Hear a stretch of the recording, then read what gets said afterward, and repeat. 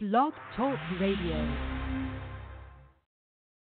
Good evening, good evening. This is the day that the Lord has made. I will rejoice and be glad in it. I was glad when they said, let's be the church.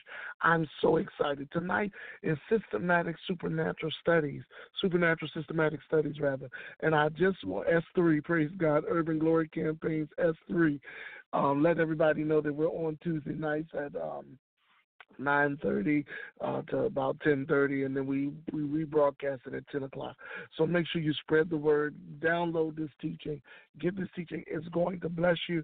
Tonight I'm going to indulge into a new series that is that's going to really shape, and you're going to hear this teaching again in another format, but I trust the Holy Spirit to really help us tonight get this out to the body of Christ, because I just believe God is going to empower us to perform in the next level of living.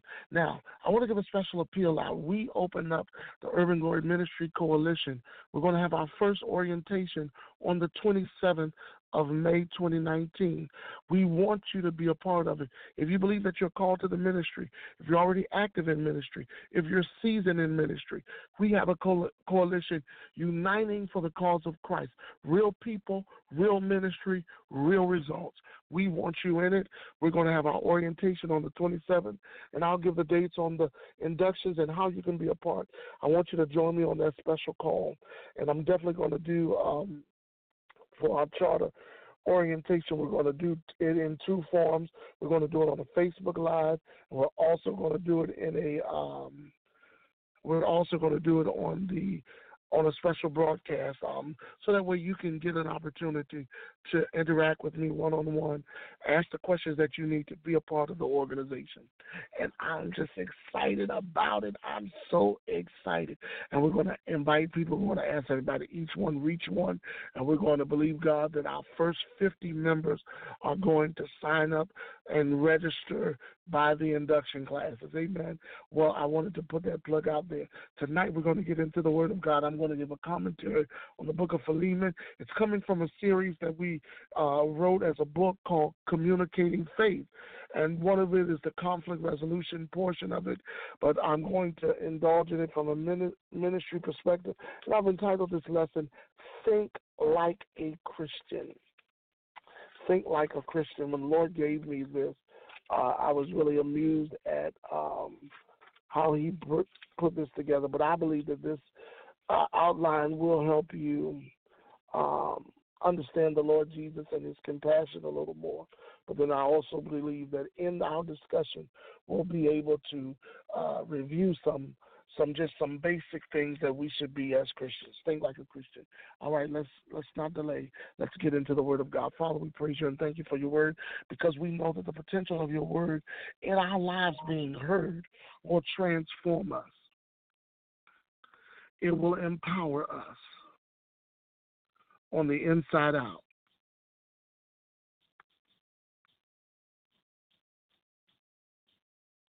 Amen.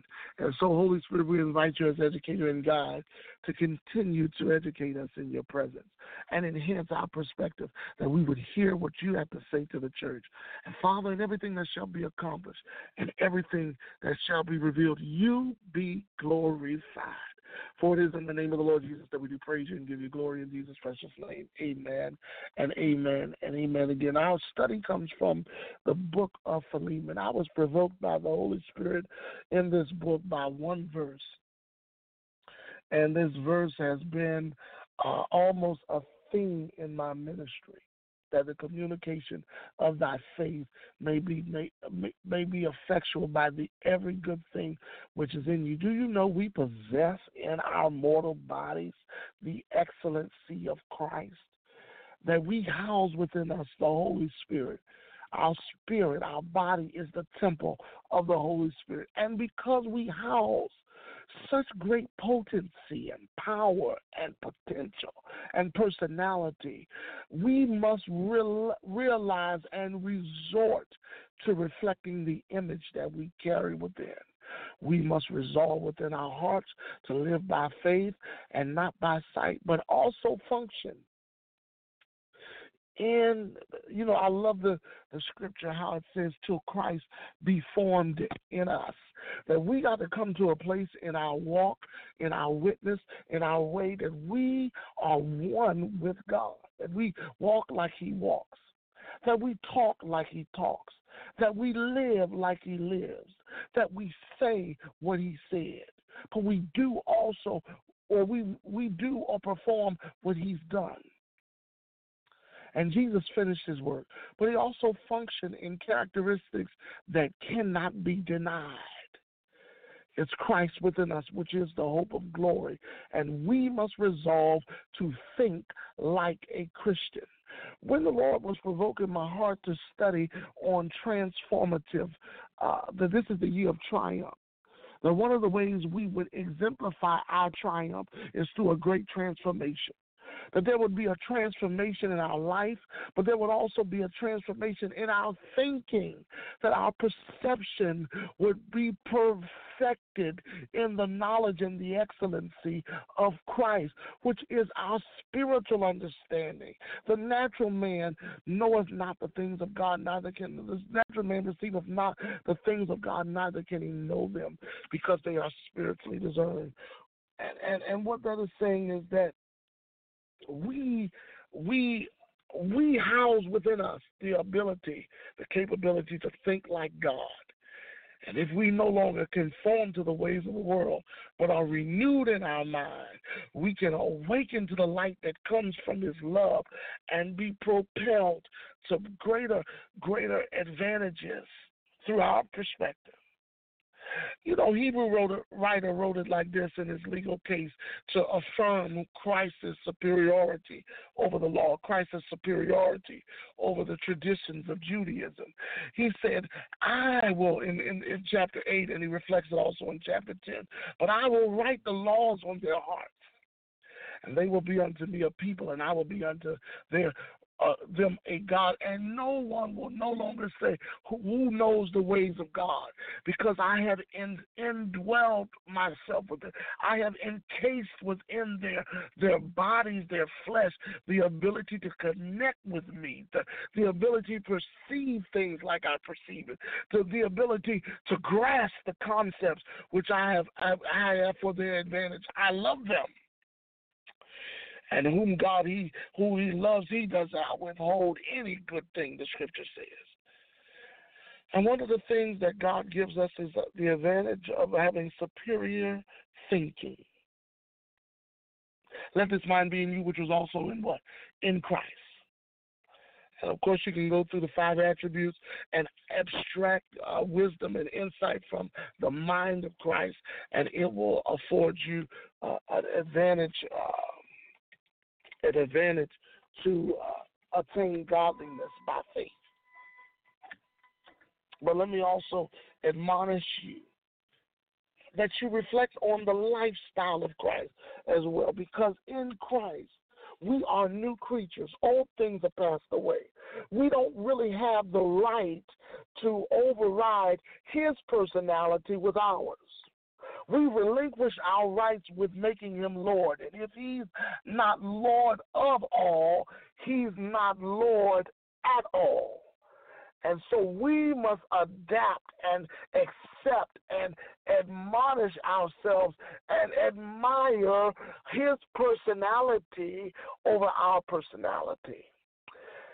One of the greatest scriptures that we can ever use is one chapter, and it's one book all in itself. It's a letter written to the church as an example, coined from the authorship of the Apostle Paul to the pastor Philemon. Philemon was developed a church in his house, and he was a worthy man, but he had slaves. And he had a conflict with one of his slaves named Onesimus, the book of Philemon. I don't have time to take you through it, but you can read it through there. And in the scripture, we learn several things in this book. Number one, we learn that conflicts are addressed, both clashes between Christianity, culture, and interpersonal conflicts amongst the spiritual family. They are addressed. They're not swiped under the rug. They are addressed. And this letter appeals to Christ as a solution for conflicts.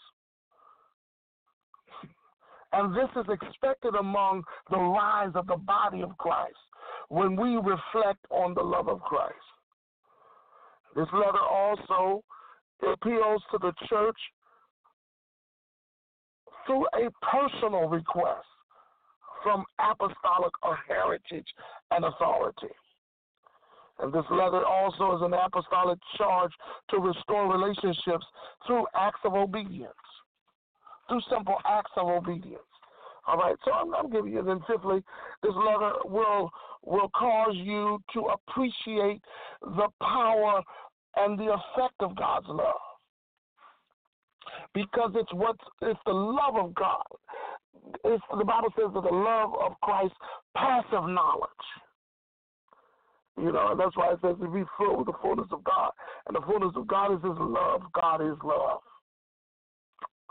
Hallelujah. So if you're going to be full with God, you're going to reflect on the nature and the authority of His love. And it is reviewing what it means to be the church that empowers us to think as the church. And the church is simply a body of believers. And what do we believe? We believe the Lord Jesus is the cure-all, that He is the catalyst of change, that He is the courage that causes us to resist the corruption that is in the world through its lust.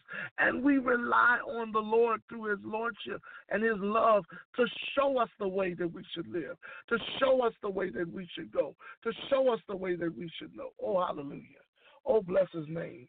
Glory to God in the highest. Hallelujah. Now, let's go on. 5 dynamics awaken when we realize that we are the church. One, the purpose, goal, and objective is found in our statement that we use.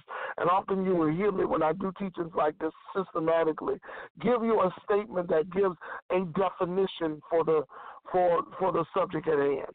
And this is thinking like a Christian or thinking like the church or as the church. How the church is comprised. We are the people of God. The church is the people of God, empowered by the Spirit of God to reveal and advance the kingdom of God through Christ.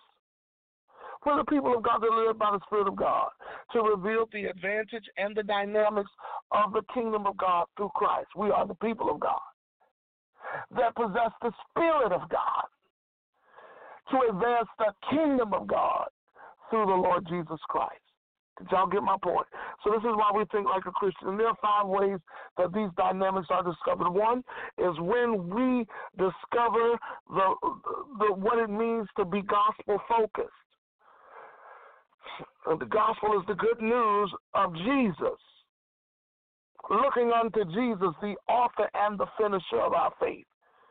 We're gospel focused. Number 2, we are godly as leaders. We serve as the example. We serve as the example. That's what leadership means, to serve as the example. Godly leadership reflects our service as the example. Did y'all get what I'm saying? And then it is also realized as a dynamic of generosity in community. Meaning we give as each man has purpose in his heart. So let him give, not grudgingly or the compulsion, for God loveth a cheerful giver, and God is able to make all grace abound to you. So in all sufficiency, in all things, you may abound in every good work. Hallelujah. And then also to grow disciples or self-disciplined leaders through generations. Do you get what I'm saying? And then to be grounded in prayer. These dynamics help us identify who we are. We are the church. And when this is not conceived in our hearts, then we can't deal with the issues as which the Apostle Paul commanded Philemon to comply to.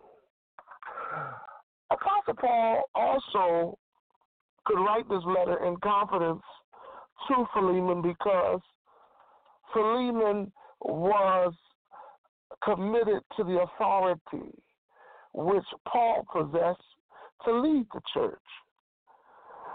Throughout the letters of the scriptures in the New Testament, you know it was Paul's conversion and Paul's acclaimed power as a Pharisee, and then converted as a Pharisee through Damascus Road that brought about a broad reputation being thrown out in culture, in Christian culture and context.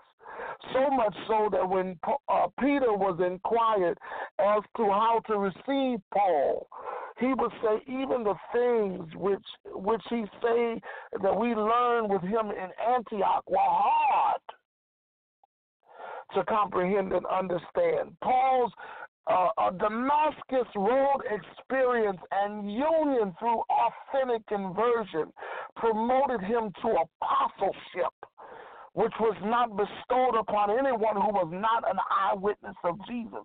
But because he persecuted the church and was so good at his persecution, Jesus, after the ascension and after appearing 40 days and after Pentecost and after the acts of the Holy Spirit were awakened in the book of Acts, he reveals himself to Paul so that Paul can be converted and minister and fulfill the complete work of the complete authority of the finished work, which was that God would be both God over Jew and Gentile, that there would be neither male nor female, that there would be no bond nor free, but we would all be one in our oneness and our unity in the faith, and our unity through the Spirit would command the catalyst of love to translate us into a people called the church. It would be one message, and that message would be coined as Christ. And so you have a group of people that after the ascension of Christ have committed themselves to death to exemplify his nature, to exemplify his standards, to exemplify the potency of his power, to exemplify his compassion, and to exemplify his love. This was the church when they went from house to house, village to village, country to country, nation to nation. Hallelujah. These people would awaken in not only their consciousness a committed heart to obey, but they would connect to each other without controversy and without conflict through the power of love to awaken to reconciliation and to awaken to restoration of our salvation, to restoration of our identity in Christ, our hope of glory. Hallelujah. And so it is these descriptions, these dynamics as being gospel-focused, godly leaders, generous communities, growing disciples, and grounded in prayer that sets us apart from the world. Come out from among them and be separate and touch not the unclean things, the scripture says. And so when the church becomes a power center, a pillar of truth, a place of prayer, a people of unity, and they have passion to serve the present age, we will see the nature of Christ translate what we know as existence to eternal victory, eternal triumph. It's communicating faith because we think like Christians. We think like Christians. We believe. We accept the finished work of the Lord Jesus as the means to motivate us to function in the here and now. We accept his standards, his stipulations, his stresses of impact through the gospel of compassion, his teachings on the cross, his teachings as parables, his teachings, his way, his truth, and his life through his light. And we hid that word in our heart that we might not come short. And it's the same catalyst. It's the same effectual and and motivating forces that empower us to go forward, that empowers us to function, and empowers us to move. Hallelujah. Amen. Now, Acts 2:42 through 47, Ephesians 2:14 through 24, Colossians 1:7 through 20, 1 Corinthians 12:6 through 18, Ephesians 4:4 through 8, and 11 through 16 gives us how these dynamics come to life through power, truth, pillars of truth, priorities in prayer, people of unity, and passion to serve. Enemies to our identity are when we have carnality and conformity to the customs of worldly cultures. When we have conflicting theologies and communication gaps through leaderships. When we have congregations that are not generous or generational. This is when that gap takes place. Do you get what I'm saying? When they're short-sighted on what should be prioritized, we have challenges. So how do we think like a Christian? There are three considerations that we must consider. And this is where the Lord really opened my understanding. Number one was to consider the cost of his command. You know, in the Old Testament, we see the value of one revelation from God that creates the Torah, the Decalogue, or the 10 revelations given to Moses, scribed on the tablets of stone by God, which shape the concept of law in politics and governments and institutions and educations and associations and affirmations. Do you hear me? It is that one revelation that would cause you to see the degradation in generational curses and corruption. It would be that one revelation that would show you the counterfeits of the kingdoms that would corrupt the continuum of time. And it would also be that same one revelation that would point to the confirmation of the need of a Messiah to correct what was corrupted through captivity of a people that were called by God. It is the cost of his commands that are weighed by the fulfillment of that revelation. And so we see in dispensations or moments in time that the cost of Christ's commands was the fulfillment of that law through his life, his death, and his resurrection. Listen.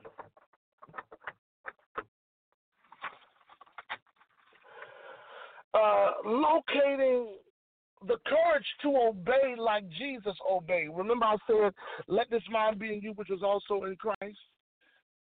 Locating that type of courage as a catalyst to change your life means that you got to consider why he did what he did, so that the scripture says, might be fulfilled. Remember when John the Baptist was trying to be baptized by Jesus, and he said, you should be baptized in me. He said, John, do it for scripture.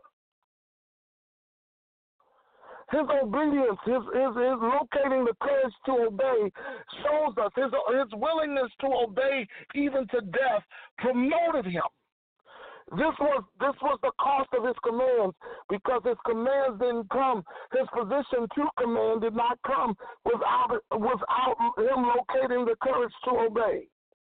And your influence and your ability to command people as a leader and to think like a Christian and to reflect as the image of Christ will come when you locate the power of obedience.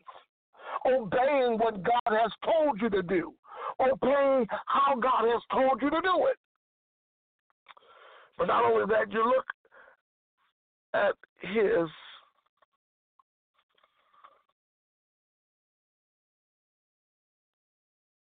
ability to pass over offenses.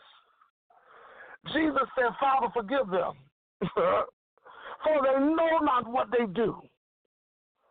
You want to know why Jesus was promoted? Because he considered the cost. The Bible says, for the joy that was set before him, he endured the cross, despised the shame. Why? Because he was able to look past offenses in life, in leadership, in legacy, in loyalty. You're going to have to pass the test of overcoming offenses. And the church said, amen. And so the consideration of thinking like a Christian is considering the cost of his commands. Certainly it would be locating his ability to change for the time's sake. Locating his ability to change. Jesus didn't have no problem changing. This is the thing when the time, often I loved it when he would address the Pharisees or come up with something, like one time the disciples started eating after Passover, and they didn't necessarily go immediately to wash their hands because they were hungry. He said that the Sabbath man wasn't made for the Sabbath, but Sabbath for the man. In other words, don't make your customs so mandatory that they can't change for the time. They were made for you in the first place, not to help you to maintain the structure, but it wasn't to make you who you were. Locating the creativity of change is what's going to show you the cost of his command. He located courage to obey. He was able to look past offenses, and he was able to locate creativity of change. This is what made him. And this is what's going to make our thinking. Let this mind be in you, which was also in Christ. Think like a Christian. Secondly, the compliance to conform to his love that is effectual. Now listen, what I'm doing is taking the theology that is in the context of the book of Philemon. Philemon was a letter written from Paul to Philemon about his conflict with Onesimus, who was a slave. And Paul said, listen, there was a beautiful statement made about Philemon that the communicating of thy faith might be made effectual to every good thing that's within you. And because of the love that we have joy because of the love that you exhibit. Now what we want to do is challenge you. Now I know that you had an offense with Onesimus in times past, but this time receive him in my place as if I am coming. I have when he ran away from you and he didn't do because he wasn't profitable to you, he became profitable to me. He got converted. He got cleaned up. Now I'm sending him back to you as me. And this time when you get him, don't receive him as a slave. Put him in the proper position as a brother, as someone coming from me. And because of your love for me, and because of your obedience to me, I trust that this will be done whether I'm there or not. See to it that it's done. That's what Paul is writing in the book of Philemon. The communication of our faith being effectual. You know your faith will never be effectual until you function in the command and the compliance of God's love. When you learn to locate the cost of his commands, and then you become compliant to conform to his love through that is effectual. See, love is the mean God exemplifies his nature toward humanity. Love must be the motive to thrive in living authentically for God. And love is the method of creating your motives. Because motive is everything to God. Man looketh on the outward appearance. God looketh on the heart. As a man thinketh in his heart, so is he. Do you hear what I'm saying? And thirdly, and finally, I told you I was going to hit you and run. When we look unto Jesus, and he is the author and the finisher of our faith, he is what causes us to reflect on the cost of his commands, these considerations of his compliance to conform to love, also challenges us to reflect what it really means to be his church. And so the theology of the church and the theology, it can be found in Luke 4:18. It is also the core of the gospel to which Jesus was sent and he committed himself to.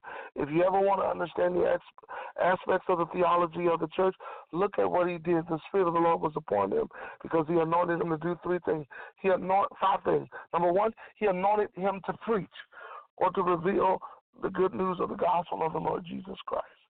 He sent him to heal. He sent him as healing.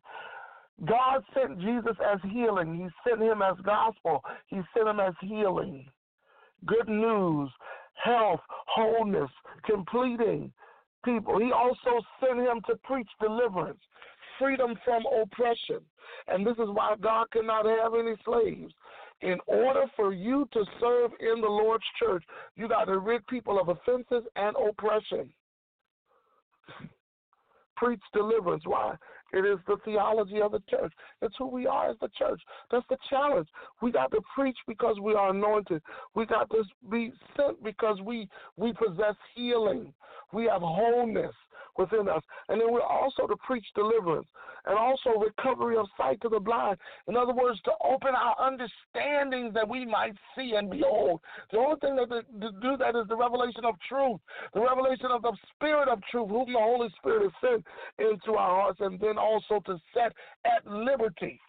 Because God doesn't need his people bound. He needs a free people to reflect him and to reflect his image and his likeness. We are created in the image and the likeness of God, and God has called us for such a time as this, but we must think like Christians and not conform to the ways of the world and be transformed by the renewing of our mind. Did you get the lesson today? I just believe God to be God and his word to not go void of power. Amen. When I was delighted earlier this year to study and write this first part, there's another part to this lesson that I'm going to get into at another time in a later date that deals with the power of reconciliation as a ministry. And so what I'm letting you know is that you cannot have a triumphant life without transformational thinking. And transformational thinking will come when you think like Christ, because when you think like him, you'll act like him. The problem with the body of Christ today, the challenge is that we don't have people reflecting the image that they carry within because they don't know who they are. They sing songs like, there is none like you. Who is like the Lord? There is no one. And God is saying, you are created in my image and my likeness. And until you adapt and conform to this thinking, you will never exemplify godliness, and you will never gain this awakening and awareness that causes you to triumph in Christ. He always causes us to triumph, but we must think like Christians. And that is the word of the Lord. God bless you. And I pray that you have a wonderful night.